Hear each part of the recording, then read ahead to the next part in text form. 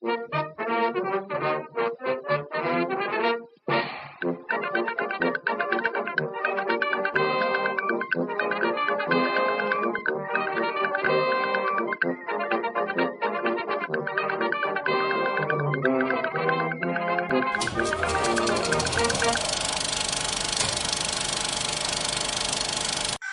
Square Garden, the Mecca, Atom Bomb, the creation of devastation, taking over the Bob back in the submission match. There's no way this world is going to get Atom Bomb to say I quit. So forget it. Don't even think about it. Ryan Clark as Atom Bomb, one of four wrestlers we'll be discussing on this special edition of Siskel and Ebert we're calling The Hidden Gems of the Squared Circle. And each of the wrestlers we picked for this episode is underrated and deserving of a second look by wrestling fans everywhere. I'm Gene Siskel of the Chicago Tribune. And I'm Roger Ebert of the Chicago Sun-Times, and my first hidden gem is Atom Bomb, a 6'6", 290-pound comic book hero come to life. In fact, a comic book sci-fi fantasy artist named Tom Fleming is responsible for the Atom Bomb concept and design, so that explains a lot, Gene. Bomb's backstory is he's a survivor of the nuclear meltdown accident on 3 Mile Island. To drive home the nuclear premise, Bomb was outfitted with a pair of very cool steampunk welder's goggles and a singlet emblazoned with fiery radiation symbols. Now, Tom Fleming did a great job with the design of the Atom Bomb character, adding nuanced touches to the character like glowing yellow lizard contacts to Brian Clark's eyes, and a bright red tongue he never failed to show the audience during his ring introductions. Brian Clark, the wrestler, did a great job with the action parts of Atom Bomb, as almost every single move or finishing move had a tie-in to the nuclear meltdown motif. There was the neutron bomb, a diving clothesline from over the top rope, the inverted atomic drop, and Atom Bomb's finishing move, a quick-release power bomb called the Atom Smasher. While Clark's wrestling style may have been steeped in the classic powerhouse style of the strongman, he displayed a lot of high-flying agility in the ring, proving he had the wrestling versatility powerhouses like Goldberg and Ultimate Warrior lacked. Atom Bomb had sharp wrestling skills and an eye-popping look that should have made him a wrestling champion, or at the very least, a mainstay superstar in the WWE, but he was steadily pushed down the card and eventually out of the WWE altogether. Sadly, Atom Bomb was diffused before he ever got a chance to blow up with the fans. And Roger, I'll tell you when the diffusing began, when they paired him up with that Johnny Polo character, that, right, the spoiled preppy rich kid manager. Yeah, right, out of a John Hughes teen comedy. And what that has to do with a guy who survived a nuclear meltdown, I have no clue, but it was clearly a dumb move on the WWE's part to pair Atom Bomb with this stupid manager. This tells me they had no idea what they wanted to do with this character from the very start. They were probably trying to figure out how to merchandise Atom Bomb for kids and gave up on him when they couldn't figure it out. Fundamentally, he was a dark character and a little too intense for kids. You could see it on the faces of the kids in the audience whenever the camera panned around the arena. And of course, when they finally did figure out a merchandising angle, they turned Bomb into a face that threw little rubber nuclear missiles at the fans. Then again, a lot of other wrestlers were scary looking, and it didn't stop them from making The Undertaker a star. Roger, The Undertaker and the fans did that, not WWE executives. Left to their devices, Undertaker would have been throwing little wooden caskets at kids' heads. Atom Bomb was a good technical wrestler. I'm not as big a fan as you are of the flashy, gimmicky characters, but I didn't think his promos were so great. He was better off doing a lot less talking and playing more of the strong and silent type. Those managers, including that last one, the guy dressed in all whites. He was terrible. Harvey Whippleman was his name. There was no chemistry between those two whatsoever. How about no manager for Atom Bomb? That's different. Who would be better than someone who saps the credibility right out of you? When you get it right, a good manager can put you over big time.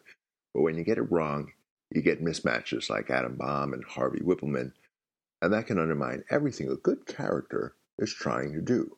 Gee, Gene, you sound like a bigger fan of Atom Bomb than I am. I'm not. I just hate to see good wrestling talent wasted. And that brings us to our next hidden gem, Curt Hennig Jr., otherwise known as Mr. Perfect. Talk about wasted talent. I remember Curt Hennig when he started out as enhancement talent for the WWF with another bright future star, Eddie Gilbert. Even though they were basically cannon fodder for wrestlers like the Samoans and other bad guys, these two already showed a glimmer of the stars they would eventually become. Hennig, whose father was legendary wrestler Larry the Axe Hennig, especially impressed me.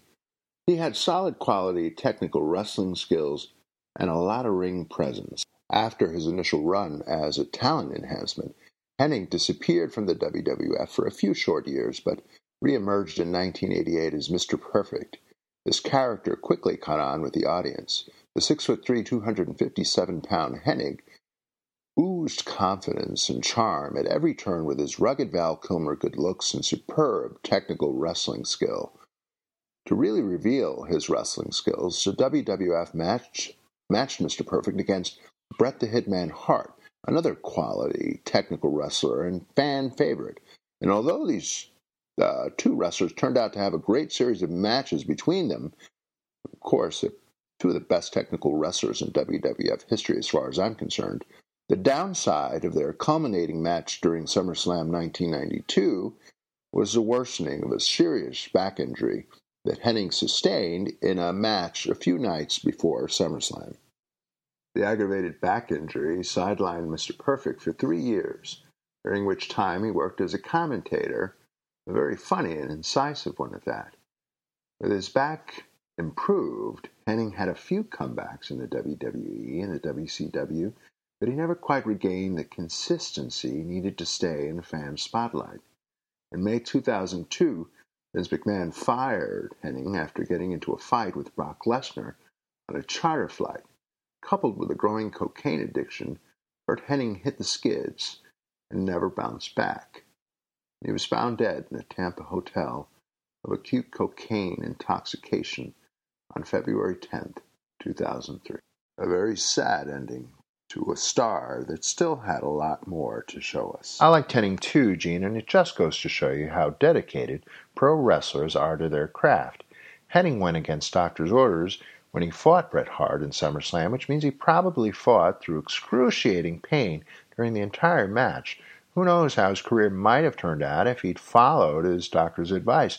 And I also think Hennig's commentator role in the WWE helped him stay relevant to the fans. Hennig's contributions as a commentator are right up there with those of a Bobby Heenan or Jesse Ventura.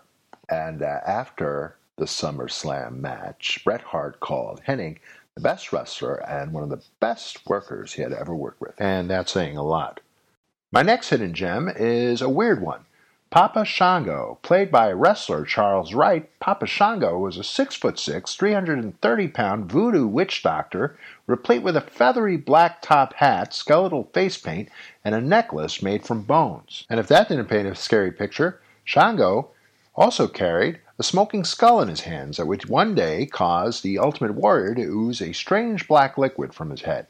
This incident with the oozing black liquid actually sent the Ultimate Warrior packing from the WWE for a few years. That alone makes Shango one of the most underrated wrestlers of all time. Charles Wright's character was based on Baron Samedi, a god in the Haitian voodoo religion. The natural expectation for any wrestling fan would have been to match Papa Shango against The Undertaker, but that never happened on a one-to-one basis. Instead, Shango got a title shot against new champion Bret Hart on Saturday night's main event, and lost. Hart was a great wrestler, so that wasn't the problem. The problem was Shango wasn't given the opportunity to exploit his darkness to good effect. Here was a character that had the power to cast spells and control arena lights, but was eliminated in less than 30 seconds at the 1993 Royal Rumble. It's almost like the WWE was saying, this town isn't big enough for two dead guys. Shango had his last match in the summer of 1993 and then returned to being the father of the spirits of the dead, never to be seen or heard from again. Roger, don't you mean pimp? Right, Gene. Charles Wright, the wrestler, went on to play the Godfather, a lovable pimp type who garnered more fame than his Papa Shango character. And I'm going to tell you something, Roger. There's nothing lovable about a pimp, and both characters, Shango and Godfather, were reprehensible stereotypes. Other than the fact that Shango was able to get rid of the warrior, I didn't think this character was the least bit interesting. Shango is based on voodoo prejudices meant to scare audiences into thinking that there's something nefarious about the voodoo religion. Wait, and that's now wait one disservice second, Gene. to the Haitian Baron community. Samedi is a real part of Haitian voodoo folklore. He's not some character created out of whole cloth. He was based on a real god from the Haitian voodoo religion. For you to assume Charles Wright or anybody just, conjured this character without some sort of historical Roger, basis is wrong. I don't care if there's a historical basis or not. The character is reprehensible. He paints an ugly image of a legitimate religion, and I'm actually very surprised at you. And it does a disservice to everyone. You know that. And so does the pimp character. Well, Gene, can you at least admit Charles Wright was a good performer? He played two interesting and diverse characters, hateable, lovable, or not. No. Moving on to my second hidden gem, and the final one of the show, I've chosen a tag team named Power and Glory. Hercules Hernandez and Paul Roma were Power and Glory, respectively, and boy, were these two an exciting tag team. And not because they had some wacky gimmick, but because there was a genuine camaraderie and chemistry between the two wrestlers you just don't see in a lot of tag teams anymore. As an individual wrestler, Hercules Hernandez, the power of the tag team, was already a semi-successful journeyman wrestler in the WWE who fought some pretty big matches against Ricky the Dragon Steamboat, Hulk Hogan, and Billy Jack Haynes. Arguably, the most impressive of these matches was the one against Billy Jack Haynes in WrestleMania 3, where Hercules' size and strength were put to the test against the equally brawny Billy Jack Haynes. With a big showcase like WrestleMania 3 to boost him, Hercules looked like he might rocket to Hogan's status. But along came, you guessed it, the Ultimate Warrior. In 1988, Hercules lost a high-profile match to the Ultimate Warrior during WrestleMania 4. That and an obnoxious storyline about Hercules being sold into servitude as million-dollar man Ted DiBiase's personal slave really put the brakes to Hercules' rise to the top. He languished for a year or more in relative obscurity, putting over other wrestling talent until 1990. In 1990, Hercules joined forces with Paul Roma, who was also having a tough time getting his solo career going. And these two had instant chemistry. You could see it when they fought together, this chemistry. As a team, the pair had one of the best finishing moves of any tag team, as far as I'm concerned, the Powerplex. Hercules suplexed an opponent from the top rope, and Roma followed with a splash onto the downed opponent. It was an awesome finishing move to behold, and you can tell they had a lot of fun executing it. The pinnacle of their tag team success was beating the Rockers at SummerSlam in 1990. Even though Power and Glory had a few title shots against the Hart Foundation, they never won any championships in the WWF. A humiliatingly quick loss to the Legion of Doom, Hawk and Animal of Road Warrior fame, spelled the beginning of the end for Power and Glory. In 1991, just 1 year after their seemingly out-of-left-field formation, the duo dissolved and went their separate ways. But if there's one thing Power and Glory taught this wrestling fan, and let this be a lesson to all aspiring wrestling superstars, having a wrestling gimmick is great. Wrestling with passion is better. You know, Gene, Paul Roma said in interviews he and Hercules Hernandez were pressured to fight the LOD, even though he and Hercules had seriously painful injuries. The 58-second match they had with LOD was a kind of compromise with Vince McMahon. He got his match, and Power and Glory got to avoid prolonging their pain. It's such a shame they had to be put in this position to begin with. They were just as good as LOD and could have given wrestling fans a really great match. And Roger, such are the rigors of the wrestling business. There is no doubt in my mind the punishing work schedules and fighting through the pain against doctors' orders and the drugs that used to help them get through it all led to the deaths of many young wrestlers. Hercules Hernandez among them. He was only 47 years old when he died. What a shame. I couldn't agree with you more, Gene.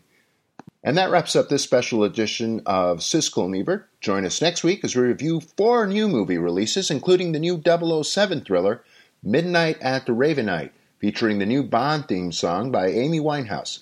But for now, the balcony is closed.